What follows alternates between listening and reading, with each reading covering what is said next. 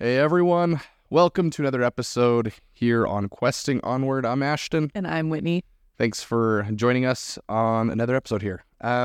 Here, for those of you who don't know, we love to just overall talk about the different forms of communication, do deep dives into them, and then share some of our nerdy loves, and then overall just talk about snippets and moments from our life that have helped us or where we've learned or are learning from. So we really only have one announcement. It's the usual one, Which is to like, comment, and subscribe. We've been going through those comments. We've been getting a lot of good feedback recently about what people like, what they don't like, how they do things differently, and it's been really fun hearing from you guys. So thank you for the interaction. Yeah, we appreciate it. It's been fun. Like I said, Whitney put it well, but it's been good times just to overall just see the engagement. So thank you guys. I appreciate it immensely. We appreciate the messages to us just to continue, like words of encouragement. It's awesome. So today's topic is a fun one. Overall, what we wanted to talk about is the idea of how much do you laugh with your spouse. So obviously for us, for those people who know us, we're pretty loud and we try to laugh at ourselves as much as possible. It's a big part of who we are. So Whit, why don't you kick us off about that idea of like laughing, its importance, and Oh, yeah. kind of how we implement, or I guess how we like facilitate it more effectively in our relationship. Well, effective joking is very important in your life. It is. Here is a guidebook, a how-to of how to do that. So in our life, there's like a lot of things in our life that are obviously really boring. Well, everyone has those, Yeah, right? everyone has those. So, for example, in our life, we have two very cute wiener dogs. We have two dachshunds, and their names are Dax and Harley. And they have to One's go. slightly better than the other. We do love one more than the other, but we don't talk about that. That's not true. You love one more than I love one. I love one more than you love one. They're both great, but They're fine. They're fine. But we have our favorites. It's fine. We do that with our children as well. Just kidding. But no. no, we don't. But with the dogs, we have to take them out every night, and it's awful. And we're in the middle of winter right now. And Harley in specific has to, it takes her forever. She has got to walk around, walk at least a half mile. It takes 10, 20 minutes. It's the Easy. worst. Solid 20. So neither of us want to do that, obviously. And it's freezing cold. And so to make it more fun and also like pretty fair-ish, unless one of us is on a losing streak, which Ashton is right now, so it's not really fair for him, but that's It's fine. unfortunate. Lost again. Yeah. But we'll do rock, paper, scissors with that. So Yeah. And I think like this is like one of the things we try to do, or the mundane tasks that like, I think the key to this is like the conversation beforehand, right? Like, because I can see if one of us just tried this now, it's just like rock, paper, scissors. It'd be like, no, right? But the expectation was set. Like we knew this was something that neither of us wanted to do. And it was a task that's relatively like vague on who's going to normally take care of it, right? Because we're usually both here.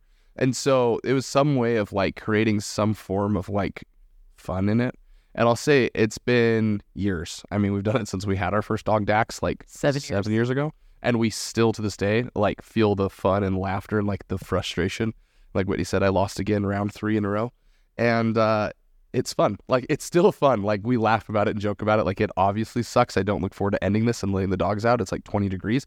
But it makes it fun. So like overall, like trying to find, I guess, some laughter in the mundane tasks, make them fun. Oh, yeah. And this is definitely something that we could argue about and could be a point of contention.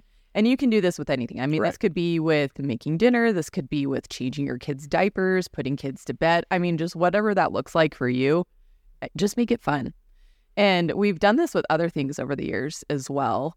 I'm like trying to think. Oh, one of the things that we also like to do is we will place bets on things. So a lot of times Ashton is like, oh, I can't find the ketchup in the fridge. I'm like, really? Did you look? He's like, of course I did. Like, all right, bet. If I walk over to the fridge right now, what are we betting on? And he usually there's a form of currency in our house that is Back scratches. back scratches. So sometimes we'll bet 30-minute back scratch, 15-minute back scratch. If it's a serious bet, we'll go. It goes up to like, I think the highest I remember is like an hour plus, maybe even 2. Wasn't it 3? Oh, that sounds awesome. And I won it. I do know that. I think we had to break that one into chunks. We did. It was Yeah. awful. Yeah. I don't remember what it was about, but I won. That's all I remember. Ashton, I have learned, though, only places bets on things he knows he's going to win, It's which is strategy. an absolute ripoff, okay? But yeah, I think just again, finding more ways of like finding, joy in the little things and like I don't know, making it fun, right? And I think it brings it on to the second thing we wanted to talk about was like, overall, just don't take life too seriously. I think life ultimately is like meant to be lived. It's meant to be enjoyed. One of my favorite quotes I actually heard recently when I was at Tony Robbins, I think I've shared this with you, but it's the quote that like life is not happening to you, it's happening for you. Right. And so like, I think oftentimes we like to sit back and be like, oh, this is so hard. Oh, the misery here. Oh, this part of is difficult in our life. And we like put stress on that. But I think ultimately, if we can just realize that everything that's happening is happening for our benefit, for our relationship in this case, or whatever that may be, I think that's where you can just find a lot more joy. Just don't take life too seriously. I don't know if you have anything else you want to add on to that concept, but I think just with that, you can choose your emotion. So I was talking to Ashton about this earlier, and there's things with the kids all the time. But I think that there's always a distinct moment where you can choose to laugh at the situation or you can choose to be angry at the situation. And it's got to be one or the other. And it's a physical choice, though. And if you can get to that moment, you can choose. Sorry. No, all I was going to say is, like, how do you go about that? Because I think that's like a really difficult question. Like, oftentimes I think people are like, that's hard. So, like, how do you go through the process for yourself?